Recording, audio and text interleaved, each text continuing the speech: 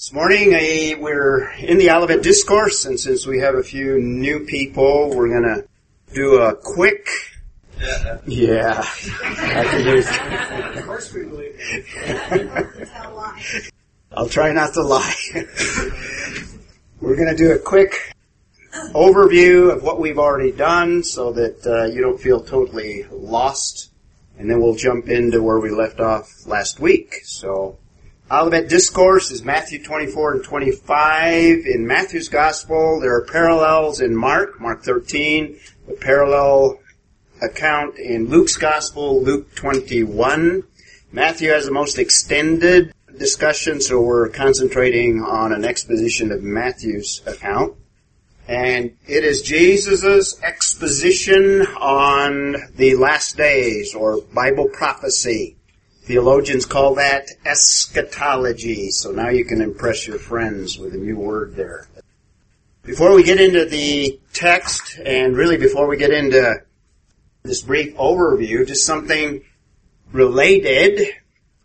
We believe that God is the creator of all things, and the heavens declare His glory. And if you want to start off a day tomorrow worshiping Him, and by the way, there's going to be phenomenon, particularly in the book of Revelation, but Matthew, there's a verse in Matthew where the whole heavens are going to be shaken, and there's going to be astrological phenomenon preceding the last days, but you don't have to wait. You can get up tomorrow morning, and February 1st, that's tomorrow, the moon is going to be closely aligned to Mars. It's just to kind of wonder at God's glory and think in terms of God putting those on the day 4, placing them is what it says in day 4 of Genesis chapter 1. So Mars and the moon are going to be very close, so you ought to be able to see Mars. And I tried to look this morning. It might be cloudy because it was cloudy this morning and I wasn't able to see anything. But that's tomorrow. On the 3rd, the moon is going to be right above Saturn, so look below it. And then on the 6th, this is very unusual to have all these planets kind of all in the same place. Mercury and Venus, little triangle there. Right above Mercury will be the moon, and it'll be a crescent moon.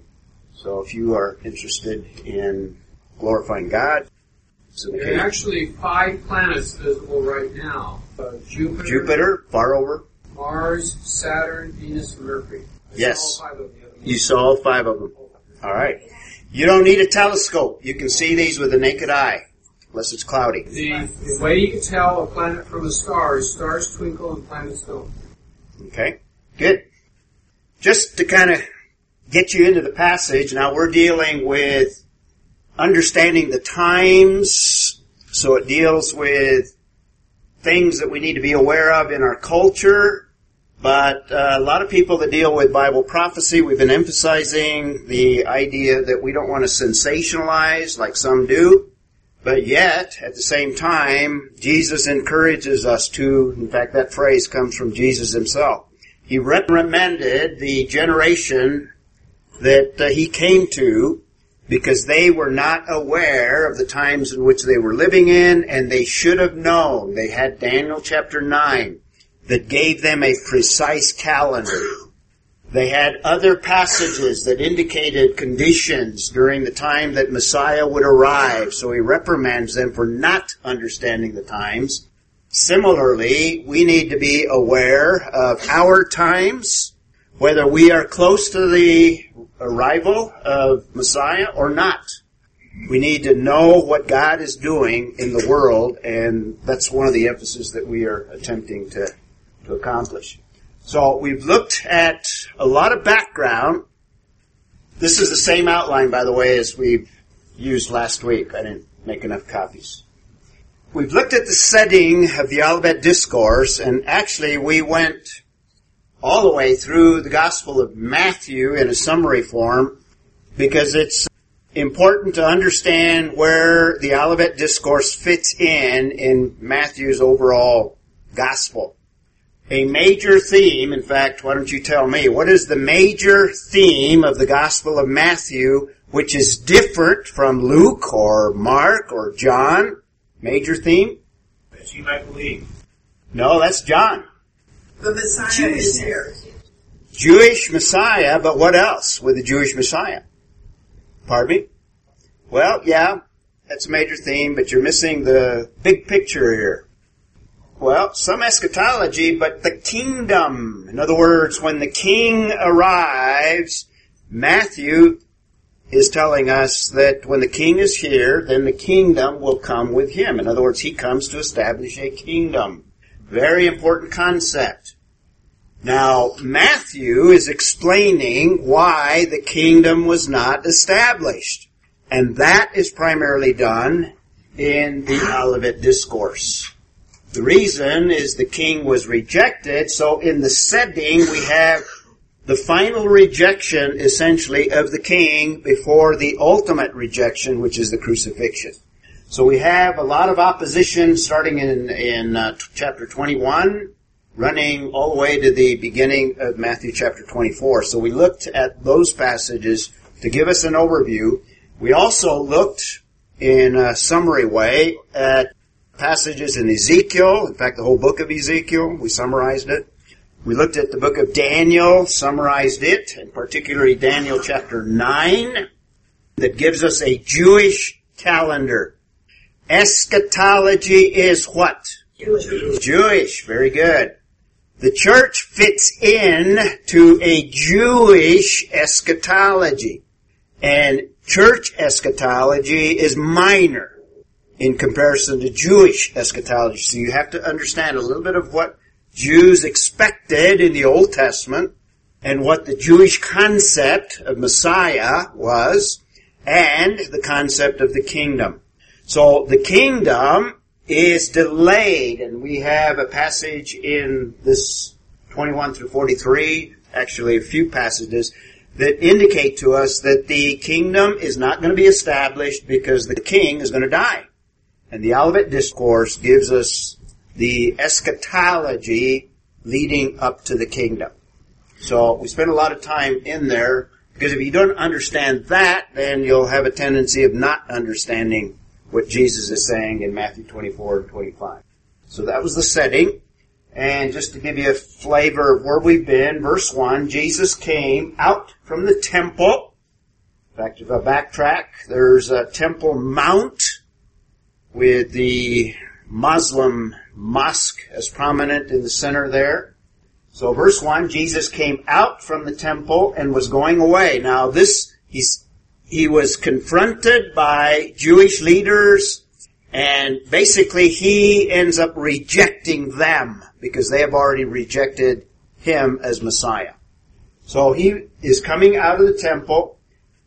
He has announced to them that the nation is going to come under judgment, and he is alluding, in some cases, to 70 A.D. when the nation was essentially destroyed and scattered throughout the known world. And Matthew 24 is now going to explain the events preceding the second coming of Messiah, and associated with the second coming is that millennial kingdom that the Jews anticipated. So he came out from the temple and was going away when his disciples came up to him to point out the temple buildings to him. So they are crossing the Kidron Valley, which is just east of that Temple Mount, the place where this photograph is taken from.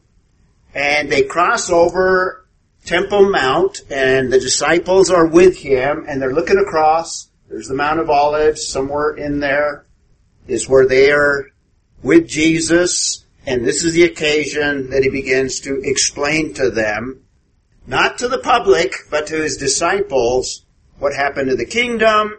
And Matthew records it so that we understand what happened to the establishment of the kingdom, because Messiah was there. Remember, what were the first words of Jesus' ministry in Matthew chapter 4, in Matthew's account? Does anyone remember?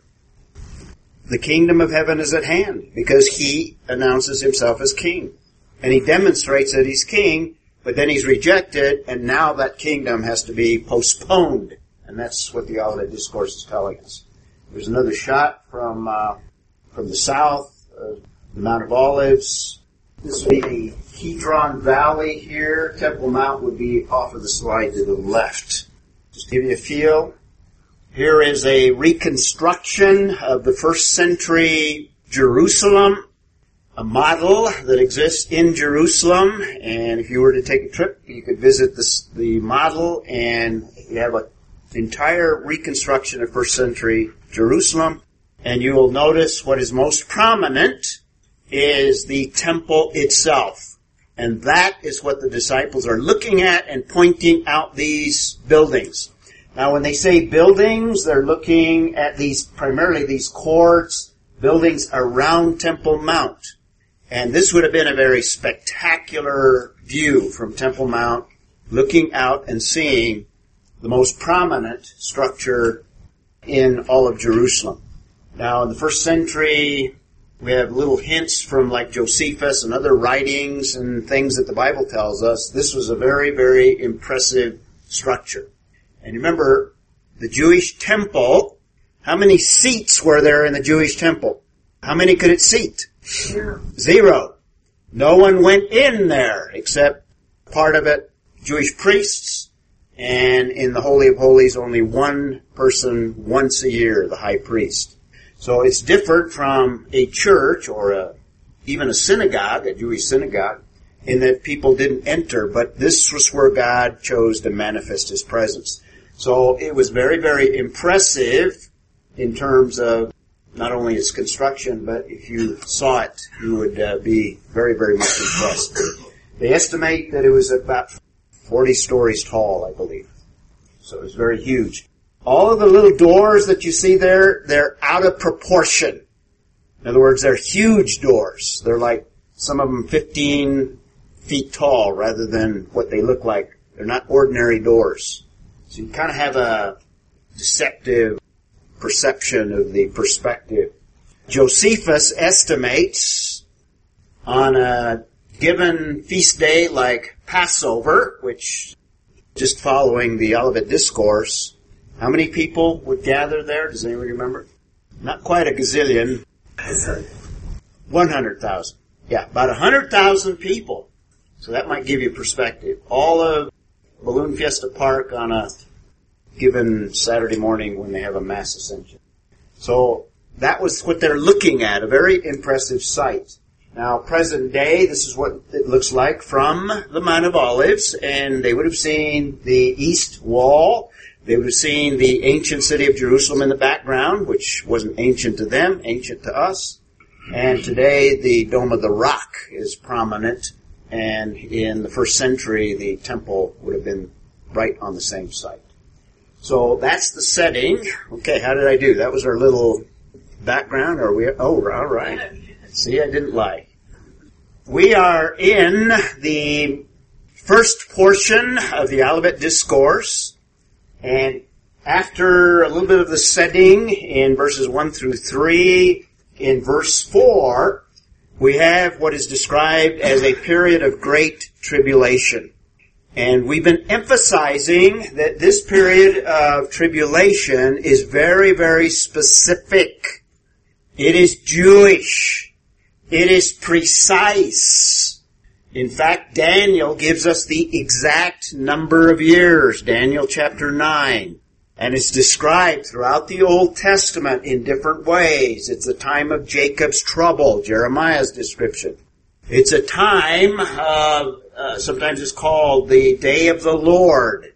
Now there are other things that are associated with the Day of the Lord, but a prominent aspect of it is this period of time called tribulation. It's also described as a time of great distress, great suffering, preceding the coming of the Messiah. Now, in the Old Testament passages, it doesn't distinguish between the first and second coming. In fact, we don't know about that until the first century when it actually begins to unfold and Messiah is crucified, necessitating a return. So, this period of tribulation precedes. So it's very prominent. It runs from chapter 24, verse 4, all the way to verse 28. So I take it, and this is very important, so don't miss this, that the period that Jesus is describing is that precise period of time that the Old Testament gives us a lot of further detail. And also, the book of Revelation gives us an extended, in fact, most of the book of Revelation deals with this period of time. That is how many years? 7 years in length. It's the last week of Israel's history that has not yet been fulfilled. There's a gap between the history that Daniel lays out for the nation of Israel, and from Daniel's perspective, it was future. There's 1 week left, week of years left, so it's 7 years in length. Therefore, don't miss this. I take it that everything that's described here is not fulfilled in the church age, as a lot of conservative Bible teachers actually teach. And when you do that, you have a tendency of sensationalizing present-day events. Now, we may be very close, and if that is the case, then we may see things leading up to these events, but be careful not to describe the things that you see today as fulfillments of Matthew chapter 24.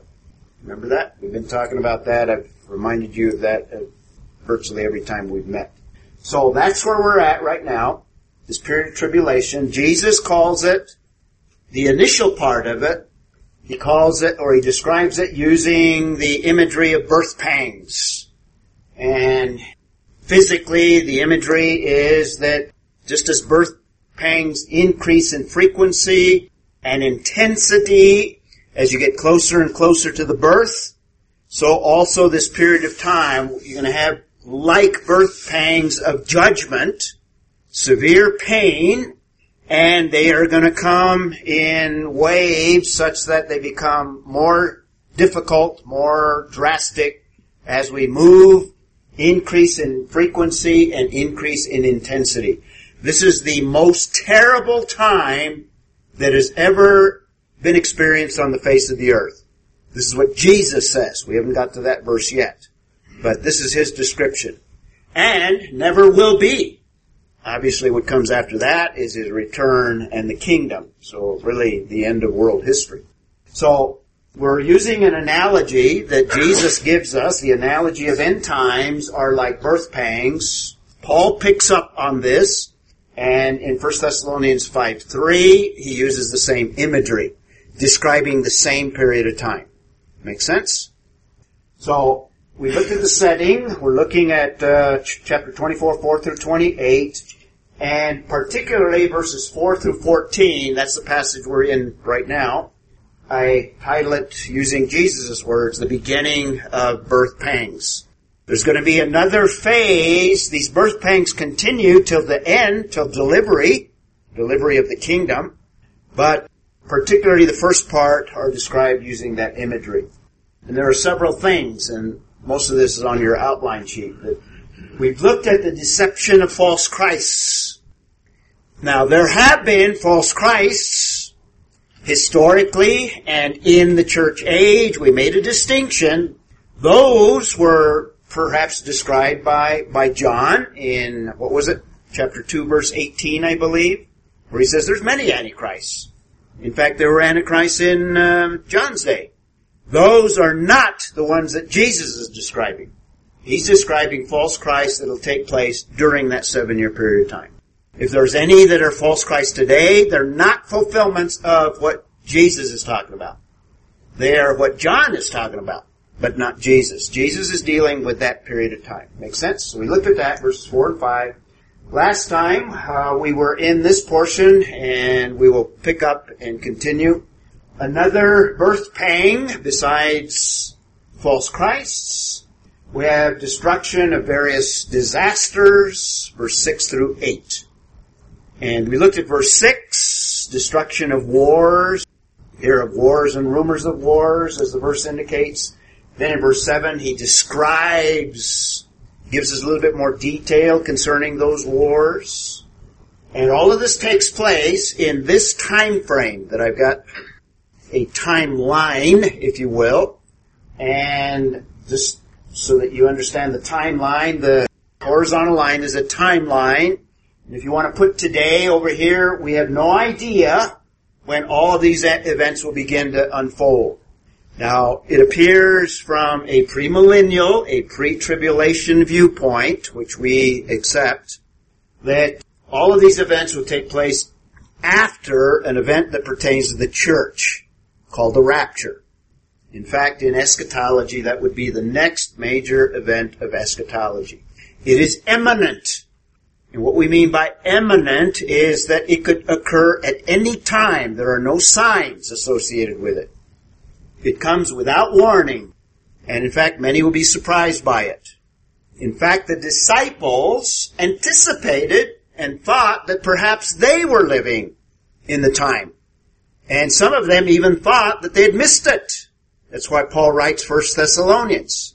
And then he follows up and explains their misunderstanding and writes 2 Thessalonians. But it hasn't occurred yet, and you don't set dates for it. In fact, you can't set dates for any eschatology. That's a mistake. Even Jesus warns of that. So that's the next major event. There may be a gap. I've kind of separated that a little bit more so you can see a gap between the rapture. The Bible doesn't tell us, so we don't know. It may be short. It may be, could even be instantaneous. We don't know. But there's a specific 7-year period. Daniel breaks it down into 3.5 years, 2 3.5 year periods. Book of Revelation makes it clear that there's 3.5 years and 3.5 years. It's described in Daniel's terms. It's described in the number of days. It's described in the number of months. So it's very specific. And the Olivet Discourse is dealing with it. So the first 3.5 years we're describing as the beginning of birth pangs. Birth pangs continue, but we have the beginning of them first 3.5 years. And the reason I say that is because we have some parallels with a passage that is clearly describing this 7-year period, a passage in the book of Revelation. We looked at some of it last week. So verses 4 through 14 probably describe the first half because there's an important event that takes place in the middle that Daniel tells us about, and Jesus refers back to Daniel. In fact, if you want to, look at verse 15. That's why I divide 4 through 14 as the beginning, because in verse 15 we have a description of that event in the middle. We'll talk about that when we get there. So, everybody on board with us? Yep. What is the text in Revelation that you are saying, if I understand you right, chapters designates Matthew 24 as being only the 7?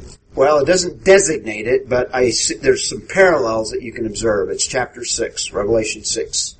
And Revelation 6, in John's account of eschatology, that begins events on earth that are part of this 7-year period of time. In Revelation, the bulk of the book of Revelation deals with this 7-year period from chapter 4 to chapter 18, because chapter 19 describes the second coming. So all of those chapters deal with this period of time. Now, chapters 4 and 5 are a heavenly scene where the church is probably pictured in those 2 chapters, along with angelic creatures and perhaps some Old Testament saints as well, depending on where you put them. But chapter 6 begins things on earth. We'll go back to that passage this morning. Verse 6, you will hear, that's what we were talking about last time, you will hear of wars and rumors of wars. There's always been wars and there's been rumors of wars. We talked about that. But what Jesus is talking about, during that 7-year period, there'll be wars and rumors of wars. That's the second birth pang. See that. Now I want to start here because this is very, very important. So we talked about this last week. Let's reiterate it because this is so important to understand. See that you are not frightened. That's very important. The Olivet Discourse, this gives us the second reason for eschatology. The second reason God gives us Bible prophecy. We've been emphasizing it's not to satisfy our curiosity. It's not to give us just sensational material to be able to draw crowds. The purpose is to accomplish certain things in us as believers.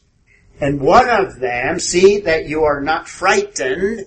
This is to help us to put in perspective events that could be very, very terrible and in fact would be terrifying. The events of this period of time are going to be terrifying. And the believer needs to put them in a proper perspective. All right? For those things must take place. And just a quick review, the word there that's must is a translation of the Greek word day. And there's the Greek word and there's the transliteration of it. In some context, it just has an ordinary meaning of something that must take place. Some physical phenomenon and something that must follow or whatever. But in some contexts, like this one, this must carries on more than just the ordinary something must take place. It has the idea of divine necessity. In other words, this must, from God's perspective, take place. The idea of divine necessity. This is one of the contexts. So these events that Jesus is summarizing for us, these must take place. In other words, the implication is there is a divine plan, and within that divine plan, God is orchestrating events. Now, I believe He orchestrates all historical events, and I think particularly we have insight, for example, like this passage, that He most certainly is orchestrating events that have not even taken place yet, and will in fact take place in the future. So there is a plan. In other words, history is heading in a direction. God is sovereignly working to accomplish that plan. And part of what is going to take place in this 7-year period, God is orchestrating and God is accomplishing, and these things must take place. Divine necessity. And that divine plan includes the judgment of this period of tribulation. Judgment is part of this divine plan. So we need to be aware of that. If we were living in that period of time, we need to fortify ourselves. We need to strengthen. And that's the idea of don't be frightened. Strengthen yourself so that you have a different perspective. And when these things come, you're not thrown for a loop. That you have a perspective. You can see God, as terrible as these things are, God is effecting and orchestrating a plan. They're part of what He is doing. They're not just tragedies. They're not just man's corruption and man's evil working itself out. But God is using all of those things without being evil to accomplish parts of His plan. And what the world will be experiencing in that 7-year period is a judgment. Is judgment. So also, we can learn as we read the inspired text. It has application to you and I. We are not living in that period of time, but we may face things as they unfold and lead up to these events.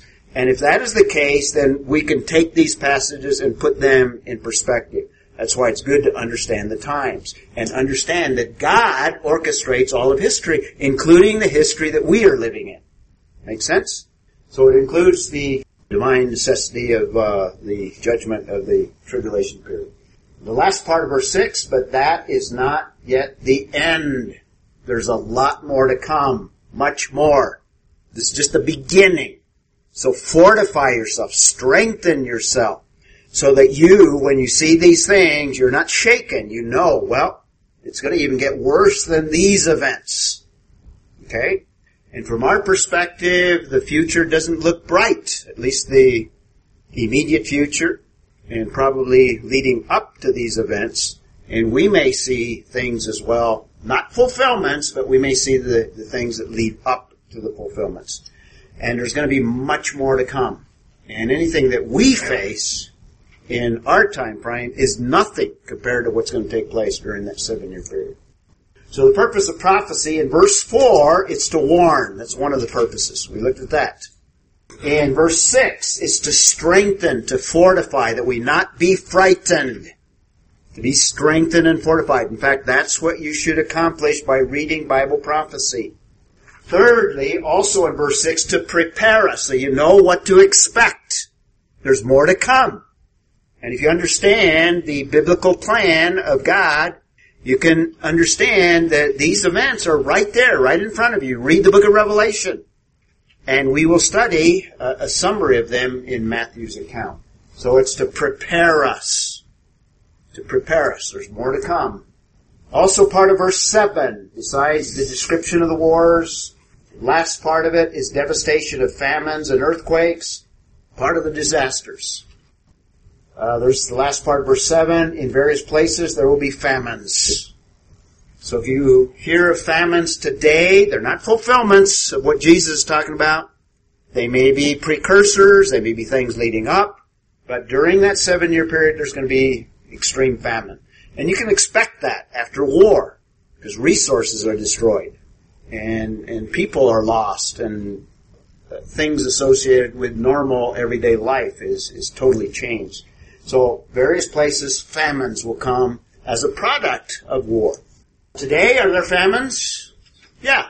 But be careful, don't associate them with Matthew chapter 24. In fact, the Christian Inquirer says, every day over 30,000 people die of starvation, more than ever before. 30,000 more people than before? That's what it says. I don't know where they get okay. There are famines today. There probably will continue to be famines, but they're not the fulfillment of what Jesus is talking about.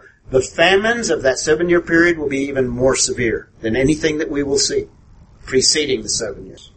Here, the famines are in that 7-year period called tribulation. So we don't want to sensationalize them.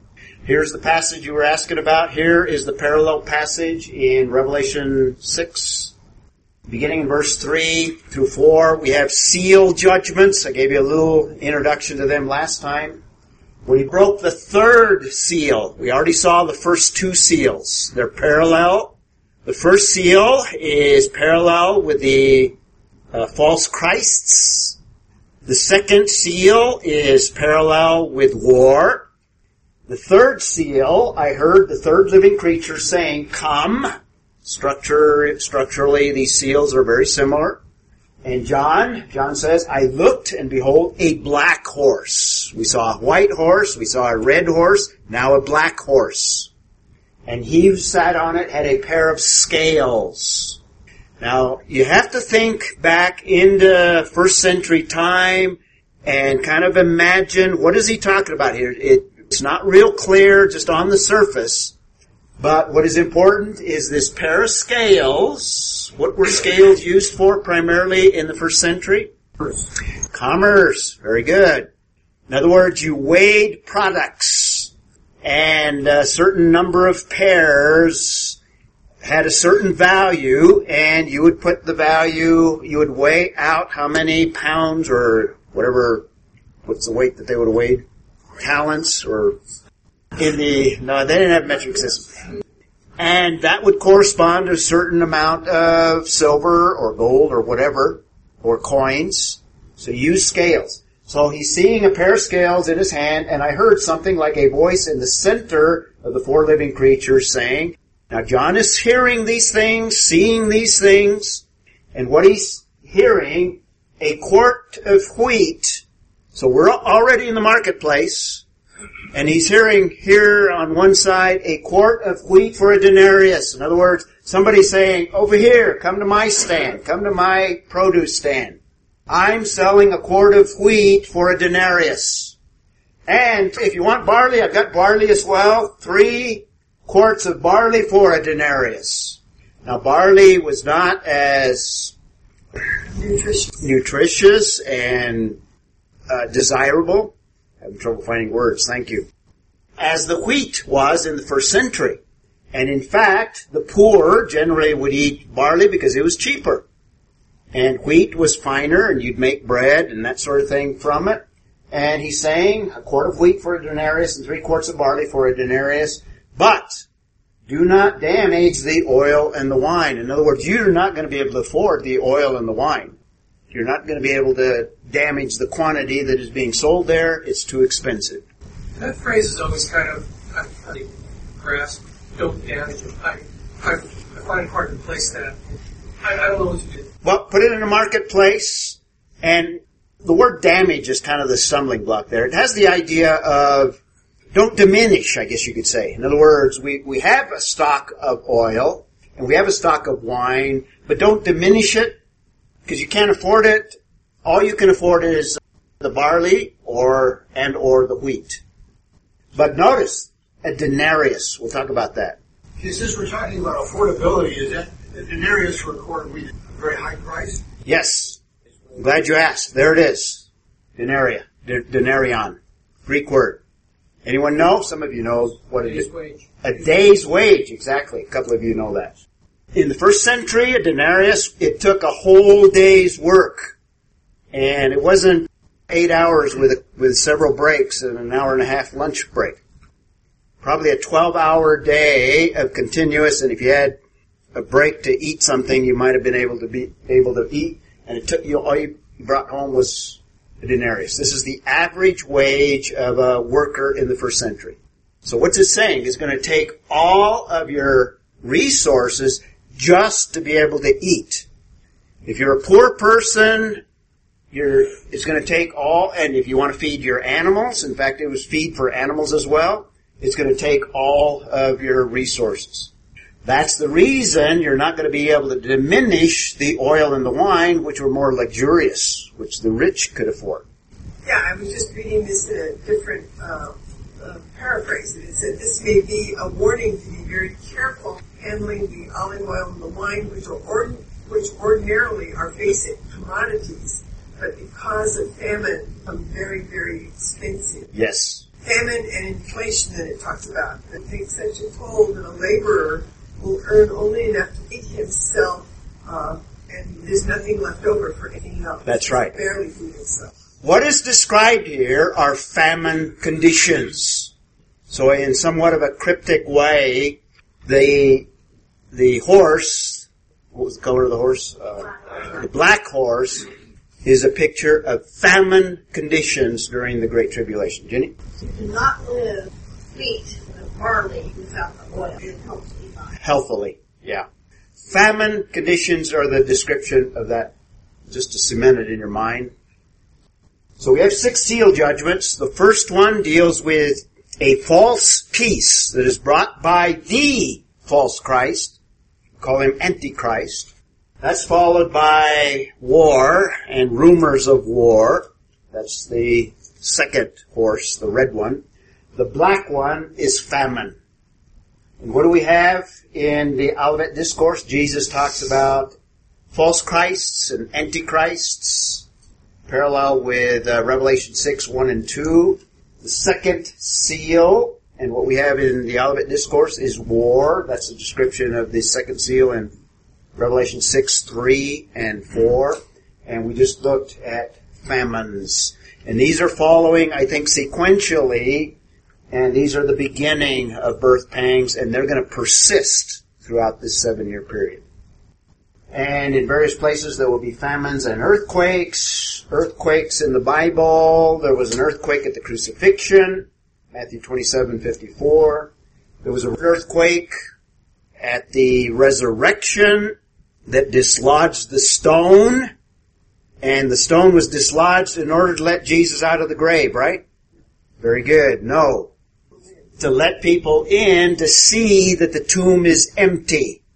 A resurrection body is not confined by material obstacles. So there's a resurrection, earthquake at the resurrection, Matthew 28:2. So they are prominent in God's dealings. In the early church, in Acts chapter 16, Paul and Silas are released from a jail as a result of an earthquake. That's at Philippi. At the end of the tribulation, there's going to be a massive earthquake in chapter 16 of Revelation, verse 18, 2 times in that passage. And during the tribulation, in the passage we're looking at in verse 7, and in the parallel passages in Mark's account of the Olivet Discourse and Luke's, and also there's other mentions of other ones, and particularly Revelation 6:12. There's a mention twice in 11:13 and also 11:19. These are all of the mentions of earthquakes in the New Testament. And the one we're talking about is various earthquakes in various places in Matthew 24 during this 7-year period of time. So these earthquakes, I think, have divine significance. They're warnings to people. These things must take place. They're judgments. And even though things are difficult, I never try to argue eschatology. Just explain why I'm right. Well, that gets us to the end of verse 7. The only thing I wanted to point out, in Luke's account, Luke adds some other things in there, and in various places, plagues as well. Besides famines, and besides earthquakes, he includes plagues, and then he says famines, and there will be terrors, whatever those are. In other words, other disasters, and great signs from heaven. This is Luke's account of the same passage that we're looking at in Matthew, the parallel portion of it. And let's conclude with verse 8. But all these things are merely, again, the beginning of birth pangs. Much more is going to come. Much more severe, much more devastating. All these things. Birth pangs. They're going to increase in frequency and intensity. Following the analogy, Paul does the same thing. Another purpose of Bible prophecy is to prepare us. And we've run out of time. I was going to give you some other ones. I'm just going to flash these up here. But we have several reasons for eschatology. Here are some of the major ones. And Jesus gives us them in the Olivet Discourse. I'll come back to these and we'll look at them next week. But we've already seen in verse 4 to give warning so that we're not caught off guard. In other words, remember the little word there in verse 4? Beware, could be translated beware. Then we saw in verse 6 to strengthen us so that we're not frightened or thrown off guard. Also verse 6 and verse 8 to prepare us. In other words, this is just the beginning. In other words, things are going to get worse. There's a lot of things in God's plan to be prepared for. Verse 31, I think, is included to give us comfort. Eschatology is a comfort to the believer. We should not be afraid of it. God is effecting His plan. And you see that in a couple of passages of Matthew 24, and certainly in Paul's account when he records the rapture. He says, therefore, comfort one another with these words. It's a comfort. To motivate, it's to stimulate, and ultimately to glorify God. Closing thought, eschatology is practical because of the purposes. Be prepared and be comforted. Okay, let's have somebody close in prayer. Mary Lee. Lord God, we are grateful. We're grateful you called us, the Holy Spirit, to work in our lives, to in our spirits, because your word tells us before you enter our lives, we were dead in our sins and dead people respond. But you have in our lives, and you give us praise, honor, and glory. And we thank you that you have not left us without a shepherd. We have a shepherd who is leading us, we have a shepherd who is guiding us, who is preparing us, so that in everything we will be to stand firm in you, that there is no trial that is coming, but what you are not already preparing us for. May we remember that day to day to day, may we live our lives as if we truly believe you are who you say you are, or doing what you say. May we live like Jesus' name. Amen.